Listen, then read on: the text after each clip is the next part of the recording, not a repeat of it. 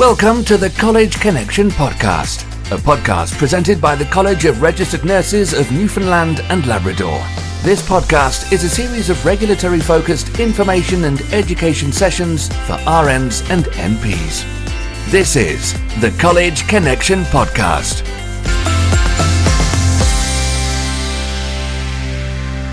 My name is Brenda Carroll. I am the Director of Professional Conduct Review here at the College of Registered Nurses for Newfoundland and Labrador.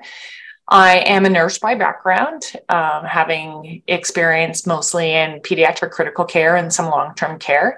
But I'm also a lawyer and currently here at the college doing conduct reviews. So today we're going to look at the top 10 disciplinary type of complaints. I'm going to give you a little overview of the type of stuff that comes into this office. And then we're going to talk about some of the common ones and really more importantly than what's happening in my office, how you can avoid the pitfalls that some others have fallen into so that you're not on a piece of paper sitting on my desk. So I'm going to turn off my video. Thank you.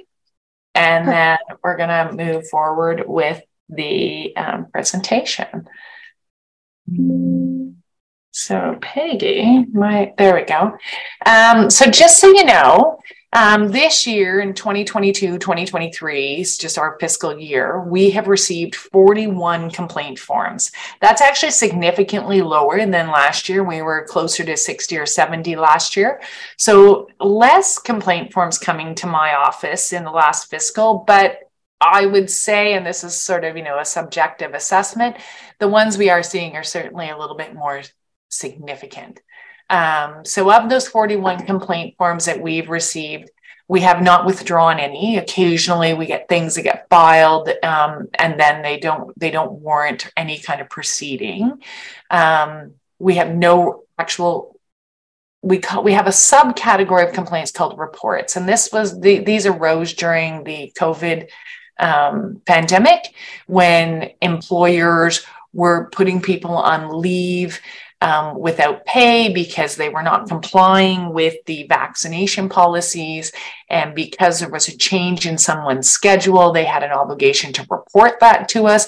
But we did not believe that was guilty of conduct deserving of sanction. So we just called them reports and we didn't take any action with them. So there was no similar type of situation in the last fiscal year.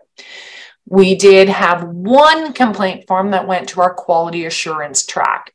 So our quality assurance track is where we get a complaint that I look at when it arrives into the office and realize that although it might not be ideal conduct for a nurse, it might not be the best or what we would hope our registrants would perform to, it wouldn't reach the level of conduct deserving of sanction. So for instance, if we have someone who's upset because someone was maybe rude to them in the ER department or something, we might sort of track that over to quality assurance because there might be an opportunity for us to do some course correction with a registrant, but certainly that type of instance wouldn't ever amount to an allegation that would be conduct deserving of sanction that we think should hinder someone going forward.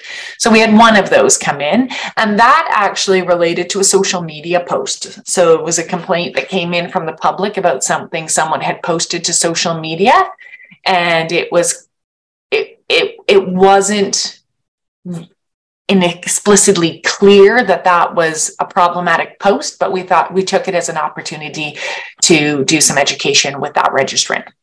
So of the 40 remaining complaint forms that came in, all of those would have gone into what we call our professional conduct review stream. 13 of those matters were resolved by alternative dispute resolution, which means we sent that complaint form out to our registrant and the registrant responded with, yeah, I'm sorry. I realize that I misstepped. I 100% understand why what I did was inappropriate, and I would like to rectify the situation.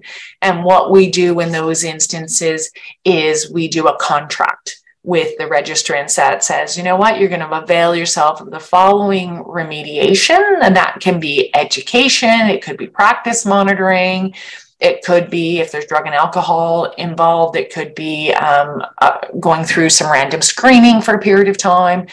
Various different things that we build into those contracts, and then the individuals work their way through the terms of that contract. And when they complete all of the remediation, they usually write a reflective paper, meet with the practice consultant, and the practice consultants then say, yeah, you know what, we believe this person has learned from their experience, and we send them on their way and wish them the best going forward in their practice. 20 of those complaint forms went to our complaints authorization committee. So really what that means is we sent the complaint out to the registrant. The registrant responded with something less than, yes, I did it, and yes, I understand it was wrong. And the CAC committee then looks at the complaint and the registrant's response, and they kind of try and give us direction for what we should do for next steps. 10 of those complaint forms that came in are somewhere in that early process still, where we've got a complaint in and we've sent it out. We're waiting for a response. We're not really sure what we're going to get. So I don't know if it's going to fall in the ADR category or go to the complaints authorization committee. And I'm sure you're all doing the math and going, 20 plus 10 plus 13 does not equal 40. And that's because 3 matters went to the CAC, where we got less than that sort of complete acknowledgement and accountability. And the CAC said, you know what, we still think you should try and do alternative dispute resolution. So that's why those numbers aren't exactly adding up the way you might think. So of those matters that went to the complaints authorization committee, 20 of them, 4 got sent to the investigation route. So 4 of them went out and we took a deeper dive with an investigator as to what exactly is going on here. We've got one version of the facts. We've got maybe a second version of the facts. There's things that aren't clear. So let's just take a deeper dive and find out what's going on. The investigator then takes that on, investigates all the relevant individuals and provides a report. And that report then goes back to that CAC committee for their review. The CAC of those 20 items took 7 of them and dismissed them. So when we got a complaint and a response back, the CAC looked at both of those bits of information and said, you know what, we don't think this either occurred or we don't quite the way it's laid out to have by the complainant, or we don't believe the action involved relates to conduct, amounts to conduct deserving of sanction. So for instance, it could be something that's outside the scope or mandate of the college. So sometimes we get people who complain and say, you know what, I work nights and my neighbor's really noisy during the day and he's a nurse. He should know from working shift work that I need to sleep, and he's being disrespectful. And I think he's creating a safety issue in me because now I have to go operate heavy machinery at night. Well, the college would look at that and say, yeah, we're not getting involved in your neighborhood dispute. So we're just going to dismiss that. So we do get some like that. 4 matters got sent to hearing. So those 4 matters that got sent to hearing, that's where we have a dispute of facts or credibility. And we really think there's a significant issue here, and we need the disciplinary panel to actually hear a complete hearing on the matter. So that's those 4. 3 matters received caution and counsel. So sometimes these are a complaint comes in, the registrant responds, and the counsel says, yeah, we do think this could be conduct deserving of sanction, but there's really not much point to doing an investigation or going to a hearing. So for instance, it could be someone who has an unauthorized practice allegation for practicing without a license. And I file that allegation, it goes out to the registrant, and the registrant comes back and says, no, I didn't have a license because I didn't need one for that role, for that job. Or I didn't need it then because I was still at home doing orientation from my kitchen. I wasn't actually seeing patients, so it's not unauthorized practice. Well, it actually is unauthorized practice, and that comes down to our policy and procedure. So in that instance, there'd be no value going to a hearing because we already know the person says, yeah, I did what you're saying I did. I just don't think I needed a license. And we know you do.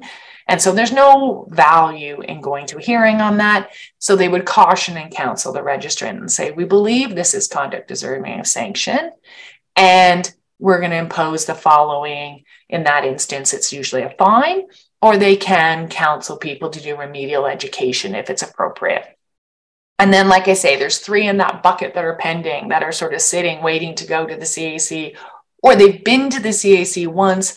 The CAC's asked us to go back and tweak a few things or answer a few questions, not a full investigation, but just answer a few questions and come back to them. So those are the things we're dealing with. And who's complaining? I think this is always interesting to me, is where those complaints come from. This is broken down into quarters. So the blue represents Q1, the red is Q2, green Q3, and the purple Q4.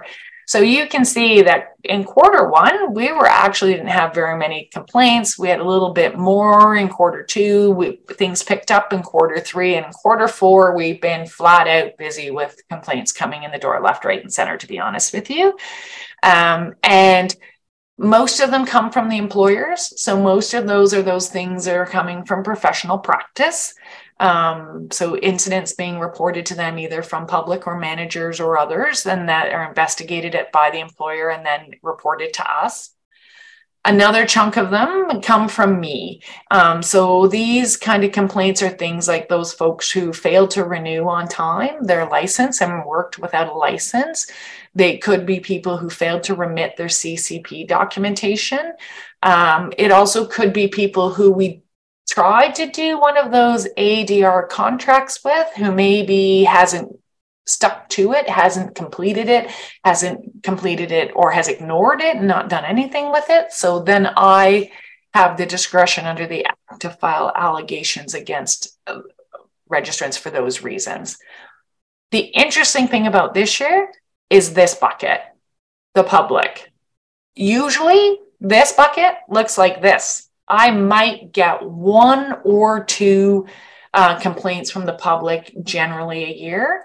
We have over a half a dozen complaints from the public in the last fiscal year. So that's just an interesting blip, I guess. And maybe, we've talked a lot about that maybe the public sympathy for nurses that was at a height during COVID has waned. Of course, whenever there's any group in the media seeking bargaining and negotiations and new contracts and pay increases, people get, sort of hold you a little bit more accountable maybe and say, well, you're asking for more money than I expect perfect performance. Not really sure what's contributing to this, but just so you're aware, the public is highly engaged in a way that they haven't been in the past. So and then this little bucket over on the far right of the screen are other healthcare professionals. So this would be your colleagues, your physicians, social workers, or other people that you work with that are bringing complaints forward to us. In both instances in this fiscal year, it's been physicians bringing things forward. So what are people complaining about? In the Act, there are 5 categories of conduct deserving of sanction. The first is professional misconduct. So this is stuff you do during your work day that is inappropriate. This could be diverting narcotics. It could be being rude to your clients. It could be sleeping on shift. It could be anything like that happens during your work life at work. Professional incompetence, I think that's pretty self-explanatory, but interesting enough, most of the complaints we're getting from the public either fall into conduct and becoming, which we'll chat about, or professional misconduct. And I'm being distracted by my phone, which keeps ringing. Professional incompetence. this professional incompetence piece, the public is watching and they are bringing things forward. Sometimes they are things that they have taken to the employer and complained about and maybe not gotten the kind of response they wanted from the employer. So then they've come to us. But so that incompetence piece is always prominent. Conduct unbecoming is things you do in your personal life or outside of the workplace that can bring the reputation of the profession into disrepute. So this can be things like theft under criminal convictions under the criminal code. We've had things like possession of pornography fall into this category. We've had stalking, harassment. We've had prescription tampering if you're doing it outside of the workplace. Things like that would fall into this category. This can also include a big bucket of things, including your activity on social media, which we'll have further discussion about. Incapacity or unfit to practice, that would be either illness or illness related to addictions is the biggest component of that. But sometimes we do get folks who have cognitive impairment, either due to illness or injury, that fall into that category. And the big bucket, and this is sort of interesting that it's set out as a separate category in the Act, is breach of the Act, which includes breach of the Code of Ethics. So as you can imagine, oftentimes when we're looking at a complaint, it's professional misconduct, but it's also a breach of the Code of Ethics. So that's why you'll see more ticks on this screen than actual numbers of complaints, because sometimes a complaint falls into more than one bucket, and oftentimes they fall into 2 or 3 buckets. So, and then this is just the total number of complaints that we received. So like I said, these are the 5 buckets. This is a really busy screen, but these are the 5 buckets that are listed in the Act, and these are things that could fall under those categories. So medication administration, mistreatment of patients, breach of confidentiality, abandoning your shift would be misconduct. Conduct unbecoming could include criminal charges, text communication, social media post. Professional incompetence would include issues with clinical skills, prioritization or critical thinking. Breaching the Act, the code or regulation would be practicing without a license, failing to report under the duty to report, Code of Ethics violations, failures to remit your CCP, all those sort of procedural things. And then incapacity or unfitness would be illness, which includes addictions. So now for the fun part. Number 10 on my top 10 list, and actually I'm going to be honest and transparent and tell you that we actually didn't have any complaints in the last fiscal year related to people failing to remit their CCP, and that's because we moved to the new continuing competency program. But if you fail, I know now with the new program, if you fail to remit, you don't have anything in your portal for CCP, you get stopped at your renewal. There is the chance, though, that things you put in your portal might not be appropriate or truly worthy of being considered continuing education. So in the past, we had people who completely got, when we did the audit and we sent out letters saying, yes, you've checked the box that you did all your continuing competency. Now we'd like you to remit the old paperwork, send it in, show us what you've actually done, and prove to us that you've done reasonable continuing competency education. We have people that would ignore those letters. And this is truly avoidable. My advice to you is always remit something. Put something in, do something. If for some reason you cannot get that stuff into the portal or you can't get the education done, call our practice people, call me, because if we appreciate that sometimes things happen, but if you just do nothing, you're going to end up with an allegation for failing to remit. So continuing competency, word of advice, this is probably the most easily avoidable allegation that could ever fall in your lap. just do it. It's pretty simple. And if you have problems or challenges, either getting it done or getting it submitted, reach out to us first, because we'll work with you to help you to get it done or get it inputted or what needs to happen. But if you don't reach out to us, we just think you're ignoring us, and it'll end up being an allegation. And the problem with getting an allegation like this is whenever you go to register in another jurisdiction, like if you decide to move and you have to apply for licensure in another jurisdiction, or you're going to go do a locum in another jurisdiction, you now have to check off that box that you've been under review or you've had an allegation against you. And that creates a bit of a hurdle. So avoid that. Abuse of authority. So this is a bit of a term I use to collectively describe a couple of situations we had where people did things that they probably ought to have known were not appropriate, like things like jump the queue and book appointments for family members or loved ones, access, a record that you shouldn't have access from a family member who needed a copy of something, so you accessed it. We had a couple of situations where people just, didn't follow the standards and the processes in the system that they were supposed to, and gave themselves an advantage in a way that other non-healthcare providers would avail of. And so, again, my word of advice and the point of this picture is, if it feels like you're standing out, I know this says if it doesn't feel right, go left, even if everybody else is doing it, because that's one of the responses we got. My God, everybody does this where I work.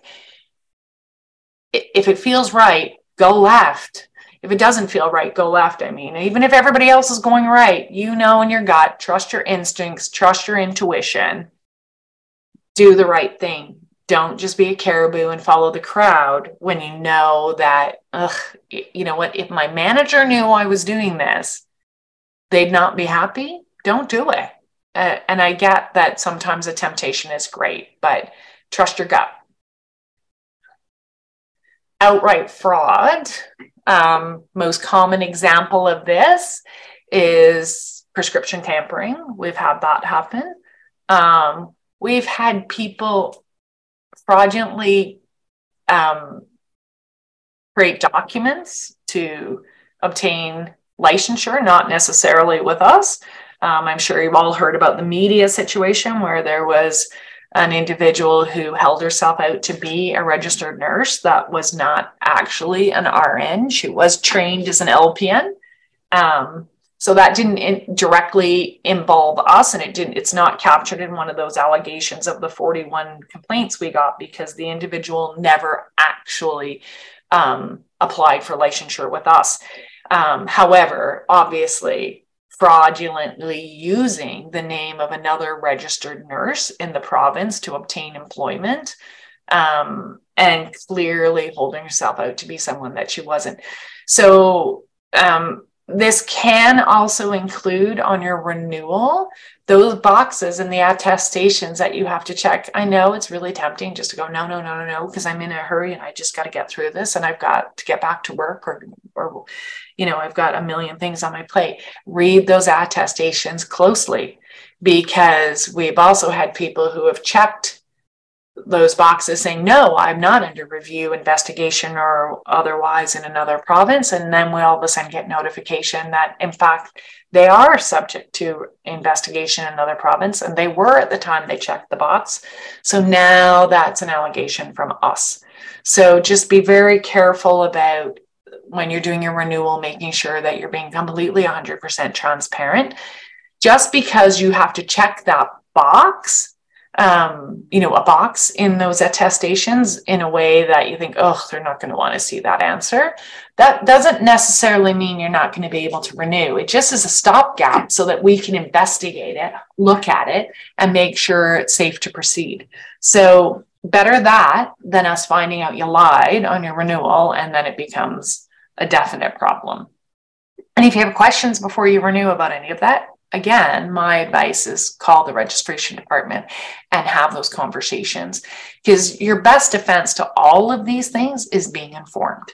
And if you make sure that you have the information you need before you act, then you're in good stead. And even if you call and you get information and you act on that information, if for some reason that information was wrong, you at least can say, I asked the question, I was told this information, I acted upon that. And that's far better than going, I don't want to know, I'm just going to close my eyes, check no, and hope for the best. That's never a good way to proceed. Number 7, those agreements I talked about, people breaching agreements. So this is oftentimes folks who enter into those remediation agreements and agree to do some education. They agree to do potentially maybe drug and alcohol screening if they have an addiction illness underlying their complaint, and then don't follow through. And one might think these would be the people who have the most complicated agreements. Not so. We've had a few people who have failed to do some pretty simple things that have ended up with a second allegation. And let me tell you, those agreements have some deadlines in them. They say, within a month, you're going to do this. Within 2 months, you're going to do something else. I will give you a reminder if it's not done. I will follow up with you and say, hey, this is past due. Are you going to get this completed? And it's only when you ignore me and don't respond that I have no choice but then to file an allegation for failing to respond to your regulator and failing to adhere to the terms of your alternative dispute resolution agreement. So again, this is really avoidable. So if you have a complaint against you, and we enter into an ADR, if you fail to complete that ADR, you will never be offered another ADR, and you will be stuck, at the mercy of a disciplinary panel. So it's really in everybody's best interest. And again, I know I'm talking about this from a disciplinary lens, but the more important piece is that agreement is meant to remediate your practice and bring you up to a level of practice that is acceptable to meet the standards. And if you're not doing the remediation, then the corollary is that your practice doesn't meet standards. And you do not want to risk your livelihood and your license and your ability to be a nurse because you didn't follow through on a couple of assignments or a written documentation exercise or viewing of a video that we asked you to do. I mean, you've put a lot of work into your education and your careers. Don't throw it away because you didn't watch a video or write a reflective paper. Number 6, unauthorized practice. Briefly touched on this. This is where people practice without a license. Sometimes this is fraudulent, like our friend that was in the news around Christmas, January time. Sometimes this is folks that forget to renew at annual renewal. They just miss the deadline. But most of the time, this is someone who's gone off on leave. This is someone who's gone off on a mat leave or an extended sick leave. And they went off on leave in January. They came back in September. Their renewal period was in between there. They didn't renew because all their reminders go to their work email that they haven't looked at for 9 months. And they call HR and they say, hey, I'm ready to come back to work in September. And HR gets all the paperwork done. And they say, oh, we're starting to do some of the reorientation and whatever online. Here's all the information you need. Go on board, do your WMIS, do all this stuff.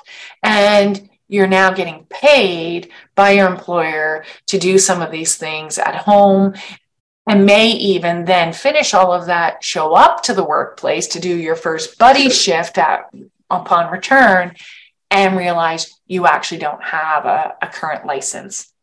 And this used to hold a fine of $100 a day for every day worked. And we've had people historically that have thousands of dollars in fines that accrue because of practicing without a license.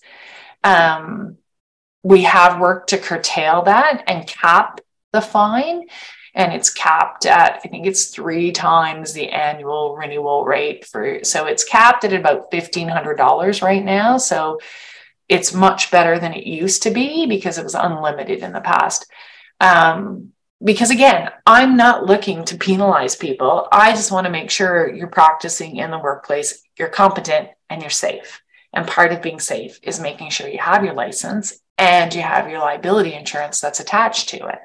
So please, please, please, whatever you do, nursing practice is anything you do as a nurse related to work. So that includes if you're doing like orientation at home, doing WMIS at home, doing CPR or first aid or something before you go back to work.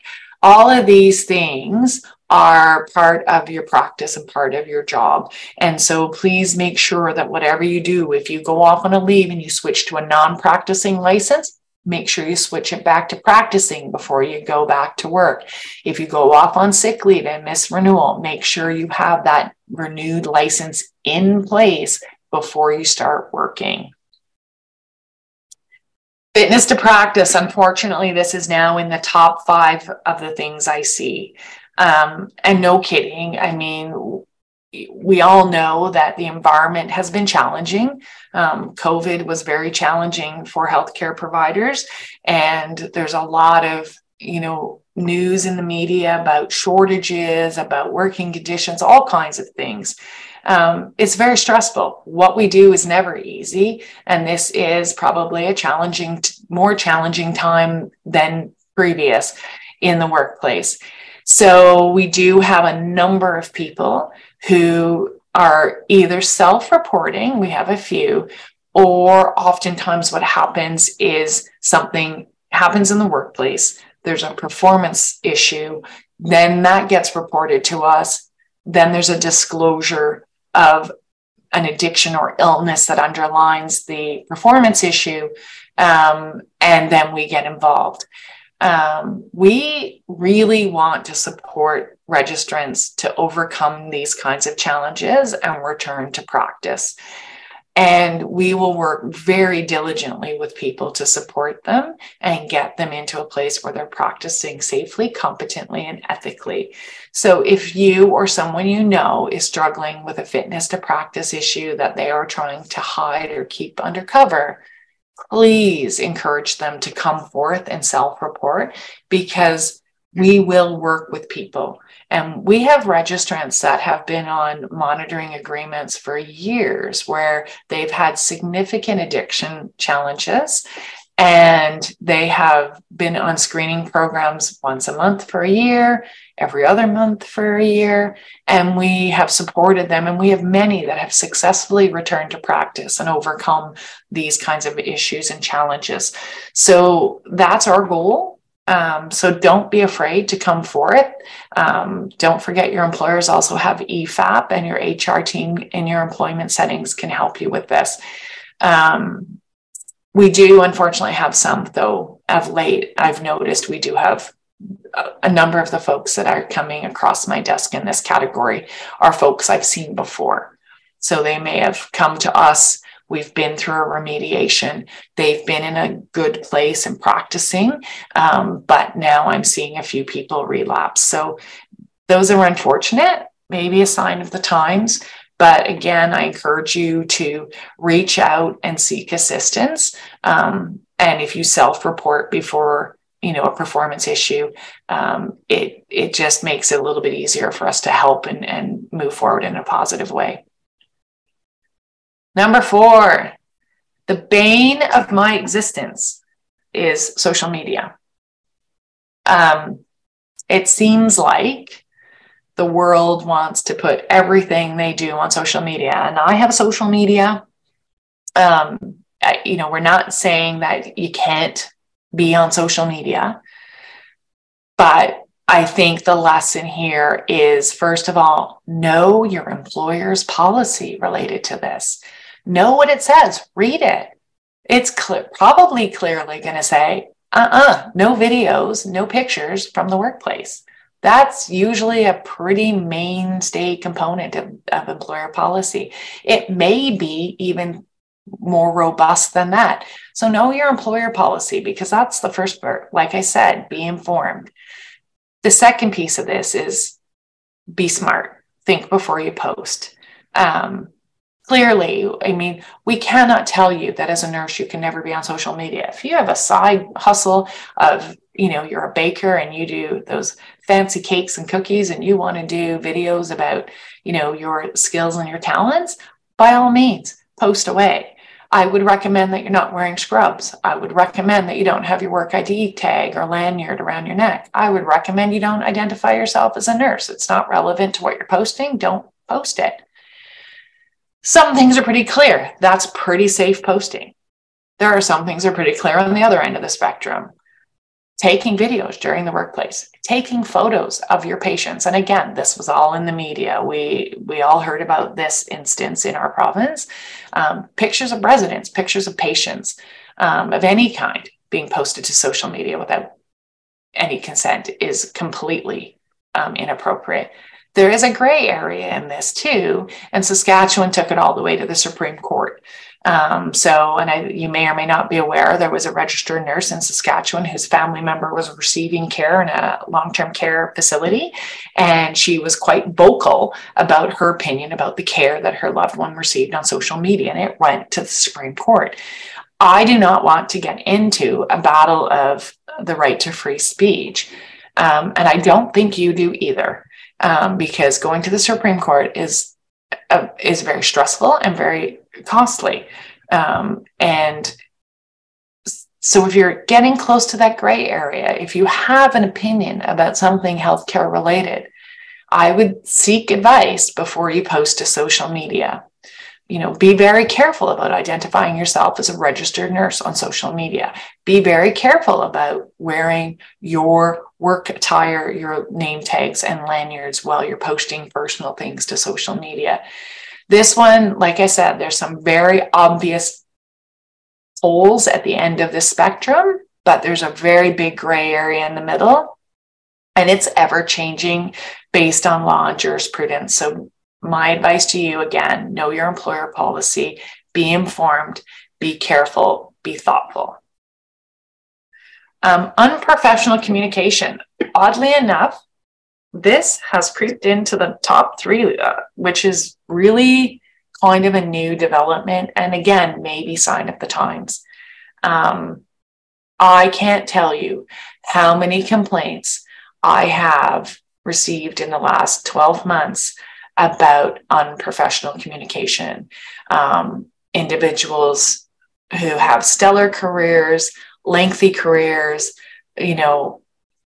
individuals who otherwise are described as kind, mild-mannered, whatever, who are just coming unglued in the workplace and speaking inappropriate to colleagues, speaking inappropriate to patients and family members, speaking inappropriate to other healthcare professionals, or texting.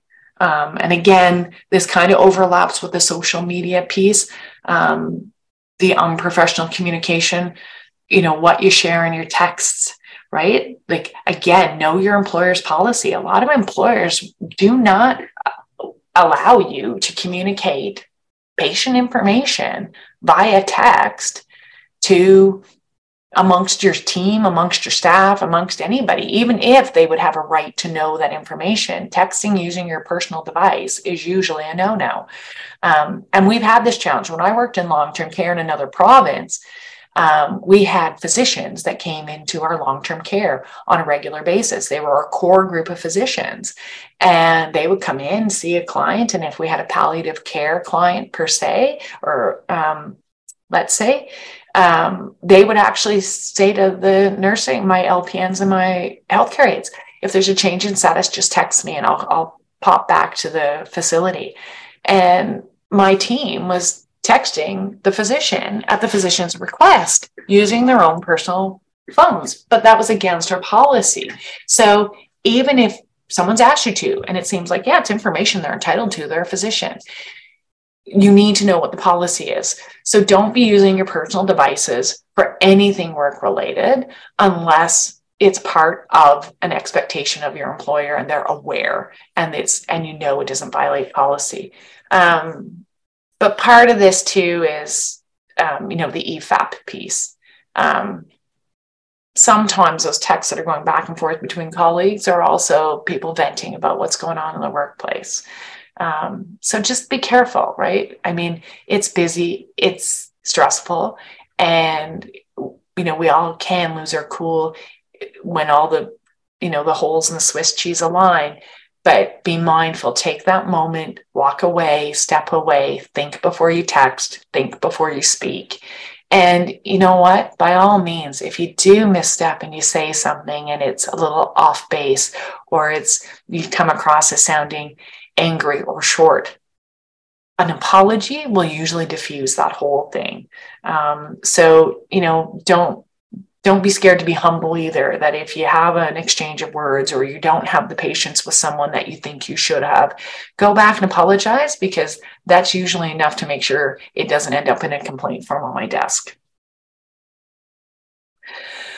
Competency from the employer's perspective. This is still the majority of the complaints I'm getting are competency related. And some of them, I guess what concerns me about this category is I look at the last 2 or 3 years in healthcare, and I look at, particularly those folks that are new into the profession, their learning journey, their experience, their ability to have practicums in the way that you or I might have had them, may very well have been disruptive. I mean, their education in school may have been disrupted by COVID, and they may have done distance learning. They may have missed complete clinical opportunities. They may have ended up doing things in clinical that you and I would never have contemplated doing, and not necessarily got the same fulsome type experience that others before them have had. So, and I'm not saying that these competency complaints necessarily are all coming from people who are new into the profession. They're not. The other thing we're seeing is folks that have had a long-standing career who move into areas maybe they're not as familiar with, who maybe cut corners, who maybe who aren't staying current with practice. So, this relates to everybody in the spectrum, whether you're a brand new nurse or someone who's contemplating retirement in your near future. It is your responsibility to know your gaps and to know what skills and abilities you have and what skills and abilities you lack. And it's your responsibility to make sure that you practice within your scope and your competency. And so, again, this is about know what's expected, know where you are, do that self-assessment. And this is tough, right? Like I used to say all the time, say, even when we had new grads leaving acute care, when they did practicums, it's almost more important to know what you don't know as it is to know what you do know, because we know what you know. It's sometimes tough to say, hey, you know what? I haven't done this skill, or I haven't encountered this situation for a couple of years and I'm a little rusty. I should know this. It's hard in those situations to go to a colleague and say, hey, can I bend your ear a bit? Can you help me out? But you need to do that, because if you wing it and you're doing it wrong, not only are you creating a patient safety concern, you're acting incompetently. So this still is the number, and you're going to see this, it's number 1 and number 2 because it's so significant.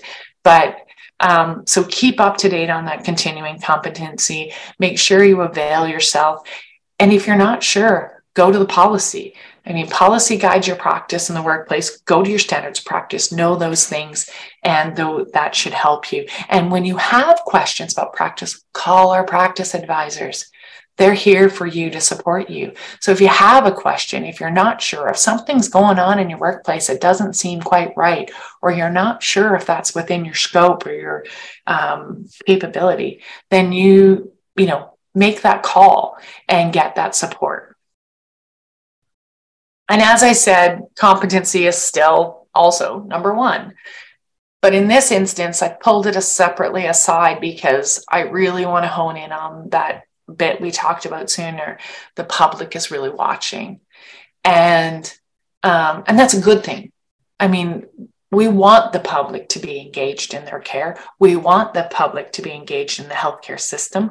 We want the public to hold us accountable to meet the standards of practice and practice safely, competently, and ethically. We want that engagement. That's a good thing, but just be mindful of it because it seems to be shifting because we didn't, oftentimes public might be engaged, but maybe disinclined to complain or bring a matter forward.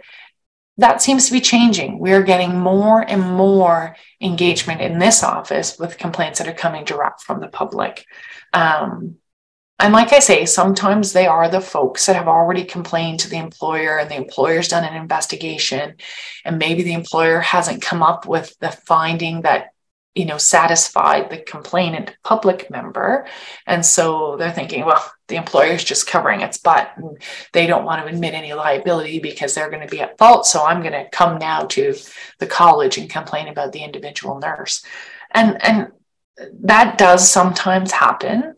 And oftentimes when we have complaints like that, our result aligns with that of the employer, which is also probably a good thing. It means everybody's being transparent and thorough and everybody's doing their job and coming up with the same result.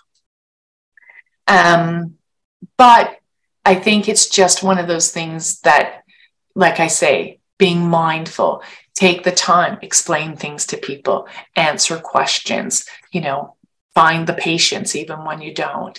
And I know those aren't always easy things to do in a busy, stressful environment, but these are the things that are going to appeal to the public and avoid some of those concerns that we get that are actually, a misconception or a misunderstanding of something that happened or didn't happen.